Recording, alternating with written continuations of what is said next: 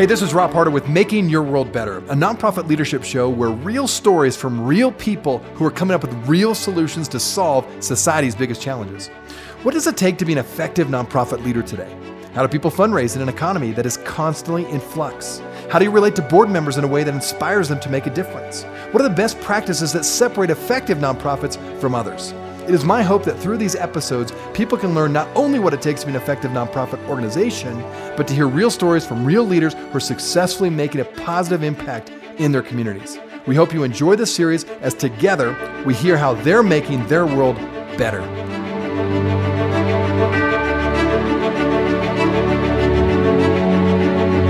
On today's show, we have Kathy Baruch, Executive Director of Paws for Life, and Lisa Allison, currently board member of Paws for Life, right here in the studio today.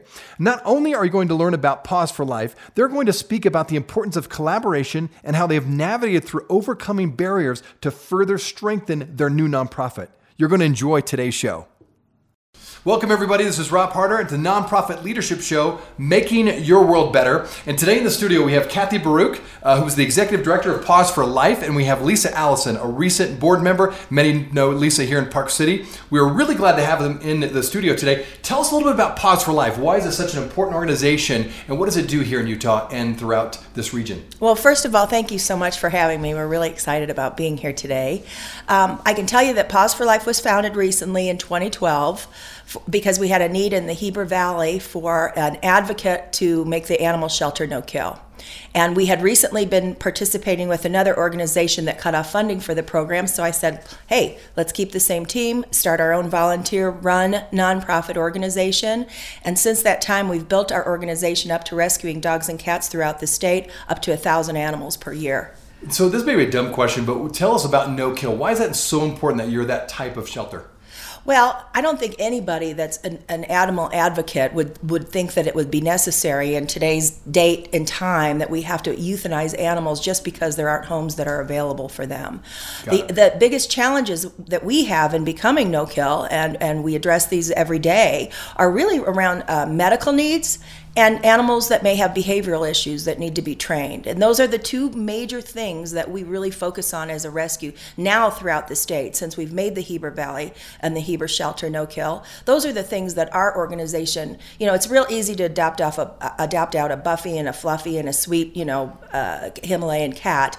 But when you have those that have medical needs, behavioral issues, and things like that, that's when the going gets tough. And for us, those animals deserve a second chance. Excellent. And Lisa Allison, you've been involved with a lot of different nonprofits. Why have you recently jumped into this specific nonprofit as a board member? Kathy and I have known each other for several years, and when more of my time became more available, I started working behind the scenes with them, and she said to me, will you take the leap and formalize our relationship and become a board member? So I took that leap and became a board member. Excellent. So what separates Paws for Life perhaps from other animal-focused organizations and nonprofits throughout the state, or what maybe brings it together so it maybe comes alongside other nonprofits that have similar missions? Well, there are some other organizations in the state that are volunteer-based that don't have big brick-and-mortar facilities like ours. We don't. We rely on our volunteers. We have over 200 volunteers in Paws for Life, many of which foster our animals. We do have a couple of boarding facilities, and I think the most important distinction is that none of us are paid. That's one big distinction. So no staff at all? Period. We have only one part-time person that actually has to be at the animal shelter on the 2 days per week and holidays when they're closed. And he comes in, he's a computer programmer and works for a very nominal wage, so he certainly doesn't do it for the money, but we need to have him on staff there to take care of the animals on the days they're closed. And until they get the staff, we're going to cover that. And do you envision eventually hiring staff, or do you like to make this volunteer-driven for the next 10, 15 years? I will say from a management perspective, it's sometimes a challenge to channel volunteers with the passion that we all have, but I really believe that there are enough animal advocates in our communities that we do not have to have paid staff, so no, I don't envision that in the future. I think we're accomplishing our mission without having to do that, and it makes us even more important. I think if I was going to donate or sponsor an organization, I'd rather see them spending their money towards helping animals, because that's where the decisions are made for the particular organization. I'd rather see their allocations going there than to pay staff staff or have, a fancy building or something like that. So, well, to bring a good point with nonprofits. First of all, what do you, and maybe I'll ask you, Lisa, what do you think is the most important role of a nonprofit? Why are they so important for our communities? I think it speaks to a lot of different needs that they service. The question always gets asked, do we have too many, particularly in Park City? Exactly. We have over 80, right? Right. So that's a lot of nonprofits for a small community. Right. And I think that question goes back to what needs are being met. And there's so many needs that are being met. People talk about what needs are critical and what needs are less critical. And if you look at the bigger issue of, do we have homelessness? Do we have poverty? Do we have hunger? I think the bigger question, if you look from a top-down view, is there are fundamental issues with how social change occurs. And that affects the functionality of organizations. And that's really the issue, not if there are too many or too few, but how we can affect change. So you feel like as long as there's social change needed, nonprofits can really kind of fit that gap and meet those needs, and they're therefore necessary. Exactly. Okay, good. What are the traits in your minds? Either one of you can speak to this, or both of you can. What are the healthy traits of a nonprofit? Like, what really separates healthy nonprofits from others? Well, I think they have to be financially stable, for one thing. I mean, that's, and they have to be able to deal with uncertain. We have a lot of things that come up that you can't plan for, that are unpredictable. So you need to have enough financial reserves to deal with those types of things. I think that's really critical. I think you need teamwork and you need trust. You need those core values within the people within your organization so that you're all on the same page and you can count on one another, because you're a lot of times out making decisions and running around doing things that you're in charge of. So having some common core values is a real important distinction, I think, with nonprofit success. Great point. How about you, Lisa? What would you say? Well, I think everybody looks at, financials, what makes you healthy, and everybody looks at different models as what makes you financially healthy. There are ratios of liquid assets to short-term liabilities, and, you should have 3 months of cash and working capital, and that makes you healthy, or you should have 2/3 of your reserve, of your budget in reserve. I think budgets are very important. You absolutely should have a budget, and you should stick to it. Having a budget and just not paying attention to it obviously doesn't make you healthy. But is there support for your mission in the community? If nobody supports you or understands what you do, you're obviously not healthy. And finally is be timely. Be timely in filing your paperwork, whether that be expense reports, whether that be financials, and be timely in thanking people, donors, volunteers. I think those are critical things that speak to the health of any organization. That's a great point. And then that kind of leads into the challenges that nonprofits face. What do you think are right now currently the biggest challenges that every nonprofit faces, regardless if it's Utah or some other state in this country, or whether it be animal focused or some other humanitarian nonprofit? What are the biggest challenges you think that are facing nonprofits right now? I think it's primarily generating continued support for your organization, branching out. As the needs expand for your group, I know in our particular case, we're growing year to year like 70%. And with that comes, even more financial needs. So you're continually expanding your donor base, your grant writing, all of those things, the number of volunteers that you need. So that continuing to, say, solicit or recruit or bring on board new people and new patrons to your organization, I think is a big one for everybody. How about you, Lisa? I think everybody looks to resources. There are limited resources as communities face increasing needs. Giving slowly continues to increase, but it largely goes to institutions. So they have the unenviable task of having to decide where the money goes to. And going back to how social change occurs in organizations that say have large chapters, it goes to, you have a national chapter and then it goes to their larger chapters, and the smaller chapters wind up falling short. Now, that may be because the chapters feel that putting the spotlight or the megaphone on the larger groups amplifies that need, because people then look and say, oh, there's this great problem with poverty or hunger or animal rescue. But what happens is the smaller chapters then sort of get marginalized.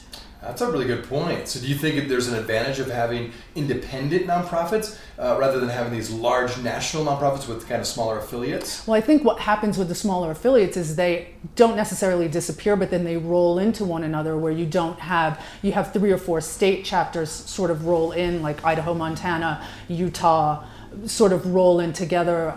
MS is one that's done that. Lupus is another one that's done that forms Southeast chapters. So it's just an interesting differentiation between independents versus national chapters. And is Pause for Life, like a regional or a national connected affiliate, or is it completely independent? No, we're not completely independent. We're part of the Best Friends No Kill Utah Coalition. So Okay. we're a coalition Talk about that, partner. yeah, for the listener. Oh, it's amazing. We're part of a network of 56 other nonprofits that are part of No Kill Utah. So this is just around the state. Correct, around the state. 56. Right, but they're also national. As a matter of fact, we're speaking at the national conference in July. I'm speaking with Justin Hatt from Heber Valley Animal Services, which was kind of cool. Thank you. Wow. I was very pleased that they invited us to do that. But and it's here at the Salt Palace in July, which is unusual because they usually are West Coast, East Coast. So this is the first time here in Salt Lake. So that should be fun. But yes, we're part of the No Kill Coalition and for the state of Utah. And so every year we have meetings. We're actually having one locally here Saturday where we report on our statistics and how we're coming as a state. And those numbers have been continuously going down. All of the different rescue organizations participate in that. We report our metrics monthly to Best Friends Animal Society, and they track that. We help one another out. We affiliate with one another for anything from transports to food donations. So it sounds like you collaborate quite a bit, but you're still Yes. independent at the end of the day. You can Yes. make decisions for Correct. the local chapter. That's absolutely correct. Yeah. Well, and that's really great segue into this idea of collective impact, right? It's kind of a buzzword. We've had many people on the show to talk about collective impact. And so obviously there's some differences of opinion what collective impact really is. How do you define it? You're talking about collaboration, and maybe you could extend that to say all these 56 affiliates are coming together to have a greater collective impact to deal with the issues you're talking about. So talk about that a little bit. What in your mind is collective impact? You can both speak to this. And why would you recommend doing that? Why is it so important to collaborate with 56 other affiliates? Well, and it makes it a little bit easier because you have some economies of scale. I mean, you've got, it's my understanding that starts with the shared vision for the future, and easily defined in No Kill Utah as the state of Utah becoming no kill. In the Heber Valley, the same type of thing. It was Pause for Life with the Heber City Council, with the County Council, with the Chief of Police, where the animal shelter runs, to make that animal shelter no kill, to pull the gas chamber out, to show the community we don't euthanize animals there anymore. So starting with that, I'd say maybe collective consciousness or the end state is really important. And then how the pieces fall together, people kind of get it. It makes it, as long as that end state is clear, people get what they need to do. So and if you that's have a shared mission. A shared mission. And all kind of agree this is where we're headed, then that makes it much easier to work together. Correct. And I think Lisa is a part What would you say? of Yeah. that Right. as well. I think what Kathy is describing is how I see collective impact. You set a goal, and then you create an environment to make that goal happen. You pull in infrastructure like government, and you find the people that can create that infrastructure and hold it up, whether it be volunteers or staff. And as Pause for Life did with making Heber Valley no kill, we worked with government, we worked with volunteers, we worked with donors, and just made that little bubble happen, and then just make the bubble bigger and expand that outward to the state of Utah. That's excellent. Talk a little bit about that, because people want, when it comes to collective impact, in a pure sense or just collaboration in a more general sense, people want success stories. Right. So tell us about some success stories, maybe not just Pause for Life, but other things you've seen in your own experience or in the state. Where have you seen some of this success stories happening when it comes to either collaboration or collective impact? Well, obviously, I think the animal shelter was the big one because, we had national coverage from the Humane Society on that. Other animal rescue organizations throughout the country now are asking us, how did you do it? So you're becoming a model for the rest of the country. Correct. And as a matter of fact, that's what we're speaking about in July at the conference, because there are things that were very critical. The leadership in the community was paramount. The fact that we have devised an animal control board where we have city council or council people, representatives represented in that board, and we meet quarterly, so everybody, there's no surprises, and they understand what our mission is. Those types of things are quite important. I think other success stories that I'm really proud of, and I'm proud to be part of this Utah Rescue Network, because people, through a lot of it actually through social networking and just having contacts, we help one another unconditionally. It's if we need an animal transported, if somebody has an animal that has medical needs today with 150-pound bags of dog, I think she has 150 50-pound bags of dog food. Anybody want it? Come and get it. Those types of things that the different animal rescue organizations are part of are pretty selfless, and we work together, and I'm really proud of that. And this state in particular, we've got a lot of very positive, dedicated volunteers in our community. So. Excellent. And, as you've gone along, I'm sure you've had some challenges, maybe even challenges that have made you think about, well, is this really worth it? Is it really, you maybe feel like giving up at times because there's not enough resources, or the challenges are just too big. Talk about that, because my guess is a lot of nonprofit leaders, or those who are on board members, or people who are involved with nonprofits, you run into barriers, you run into struggles, and you think, this is just too much work. So talk about that. Is there any challenge you want to speak to with Paws for Life, or again, other experiences where you really had to overcome some difficult challenges, and now the end result is fantastic because you actually plowed through and persevered? Well, I can speak to that. Some of the biggest challenges I have, and Lisa said, earlier, it's important to have budgets and have planned, expectations and follow those guidelines. And when you have multiple animals that get sick, that you're trying to save, that kind of blow those numbers out of the water, and then you have to get creative about sourcing that's huge, and that's a very frustrating thing. As far as growing, in particular, I can speak to our organization, and again, we're volunteers, so right. It's sometimes it's a little like herding cats once in a while, okay? Literally, right? Yeah, literally.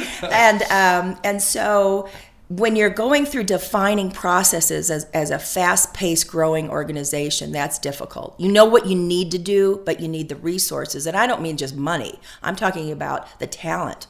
And whether it's from an IT perspective or a creative perspective or a marketing perspective, finding those people with those competencies to fill the void of and establish sound processes for what you need as a nonprofit, that's a real big challenge. Well, it's interesting. Even earlier, we were just talking about website, how important it is to have a good communication about your website and who you are as an organization. Well, a lot of people go online first before they ever walk in, quote, the doors of your organization. Right. So you're saying, again, key roles, having the best people you can, quote, afford, right. And people that are really confident. Sounds like that's critical in your mind. Right. And we have a fantastic, diverse group of people that are behind our organization. Everything from the creative artists that did the Far Side, illustrations to. Oh, is that right on your team? Oh yeah, he's our marketing guy. I mean, he does all our creative, fantastic. And he's fantastic. Mm-hmm. A great artist. To people that are extremely detail oriented with accounting and some of the details that we need with the animals and tracking their medicals and their immunization schedules and things like that. So we've got a lot of administrative people that are very strong. To IT, the guy that does our websites and our website and most of our IT requirements. And we have a person that's very competent in our PetPoint. She does all our database administration. Those types of things you really need. You need it, but you need somebody that knows what they're doing to fill that. Competence is the key. Yes, that's right. What would you add, Lisa, to that of just how you overcome these challenges? I think particularly in animal rescue, the people involved are very passionate.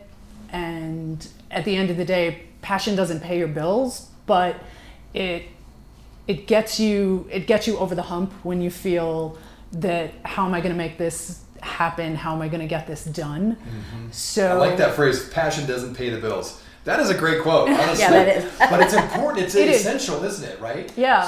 So it gives you that little extra push to become creative in what you do, and get maybe donors to understand that everything that they do really helps. I think one of the hardest things to do is get that donor who thinks that their $5 or their $10 doesn't make a difference. And in truth, we all know that every dollar does make a difference no matter what our organization does. So to help them get started, to say that, yes, what you're doing does make a difference and your donation does help, and that your giving should be bold and should be creative and should be joyous.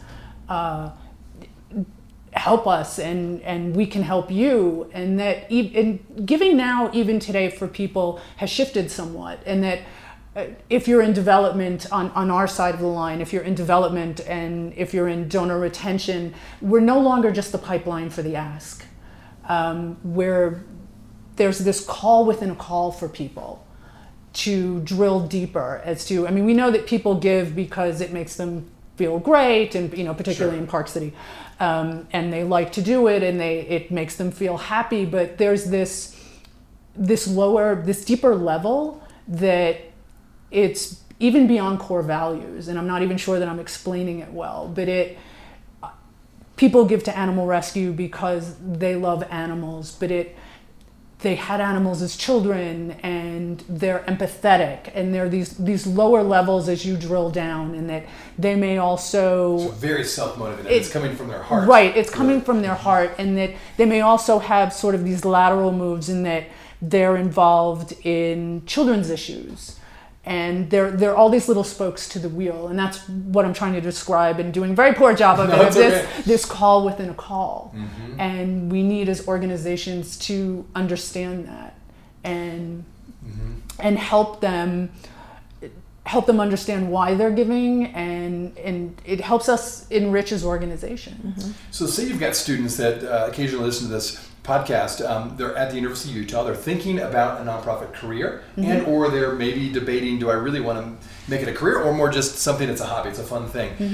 Speak to that. Why is it important in your mind that, now obviously you've advocated for a volunteer organization, you've been involved where you've been paid to be a staff member of a nonprofit organization. Talk about, there's kind of two different perspectives. What would you say to a student that in their 20s, and why would they be important to be, number one, just involved in a nonprofit organization with their time and their money, et cetera, and their passion, and number two, maybe make it a career? Talk about those two things.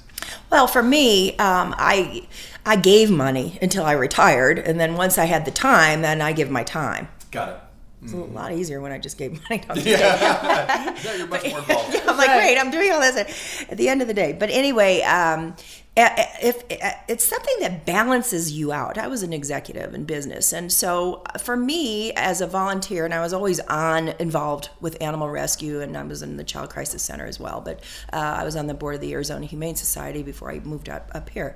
And for me, it's something that balances your life out. So if I was a student and I was thinking about, why do I want to do this? Find your passion. I mean, and it matters. Your voice matters. Your actions matter.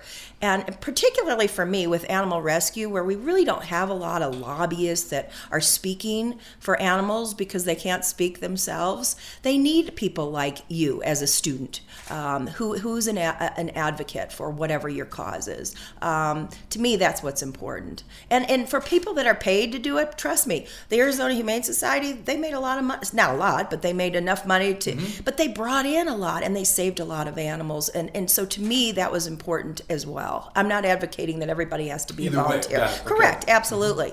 But follow your passion. It makes your life more valuable. It makes you wake up in the morning and really, love what you do. Follow your heart, I guess I'd say to the student. Well said. It makes your life better. I like it. Lisa, what would you add to that? Well, I agree. Whatever you do, I think you should love what you do, regardless of what sector you work in. I think working in the nonprofit sector teaches you management skills and people skills that you won't get anywhere else. I think in the for-profit sector, you largely don't work with the types of volunteers and the number of volunteers that you will work with in the nonprofit sector, and that's an entirely different subset of people skills. And everything that you learn in the nonprofit sector, you can then take into all areas of your life going forward. Well, that's a great way to end. I'd love to talk more, but we've run out of time. But so back to Paws for Life. If someone's interested in finding out more information or would like to volunteer, or like to give money, tell us where they can do that. They can contact us through our website, pflu.org. You'll find emails on there, nancy@pflu.org or ginny@pflu.org. Or our Facebook page is Pause for Life Utah. Those are our two primary areas that you can find us. We're on Twitter and Instagram too, but those are the areas that I would recommend to find us. PFLU.org, and Correct. you have a phone number if they want to call you. Let's see, 435-640-4752. Okay? Excellent. Great. Kathy Baruch, Lisa Allison, thank you so much for your time and your insight and your wisdom. It's been great having you on the show today. Okay, thank you so you. much for having us.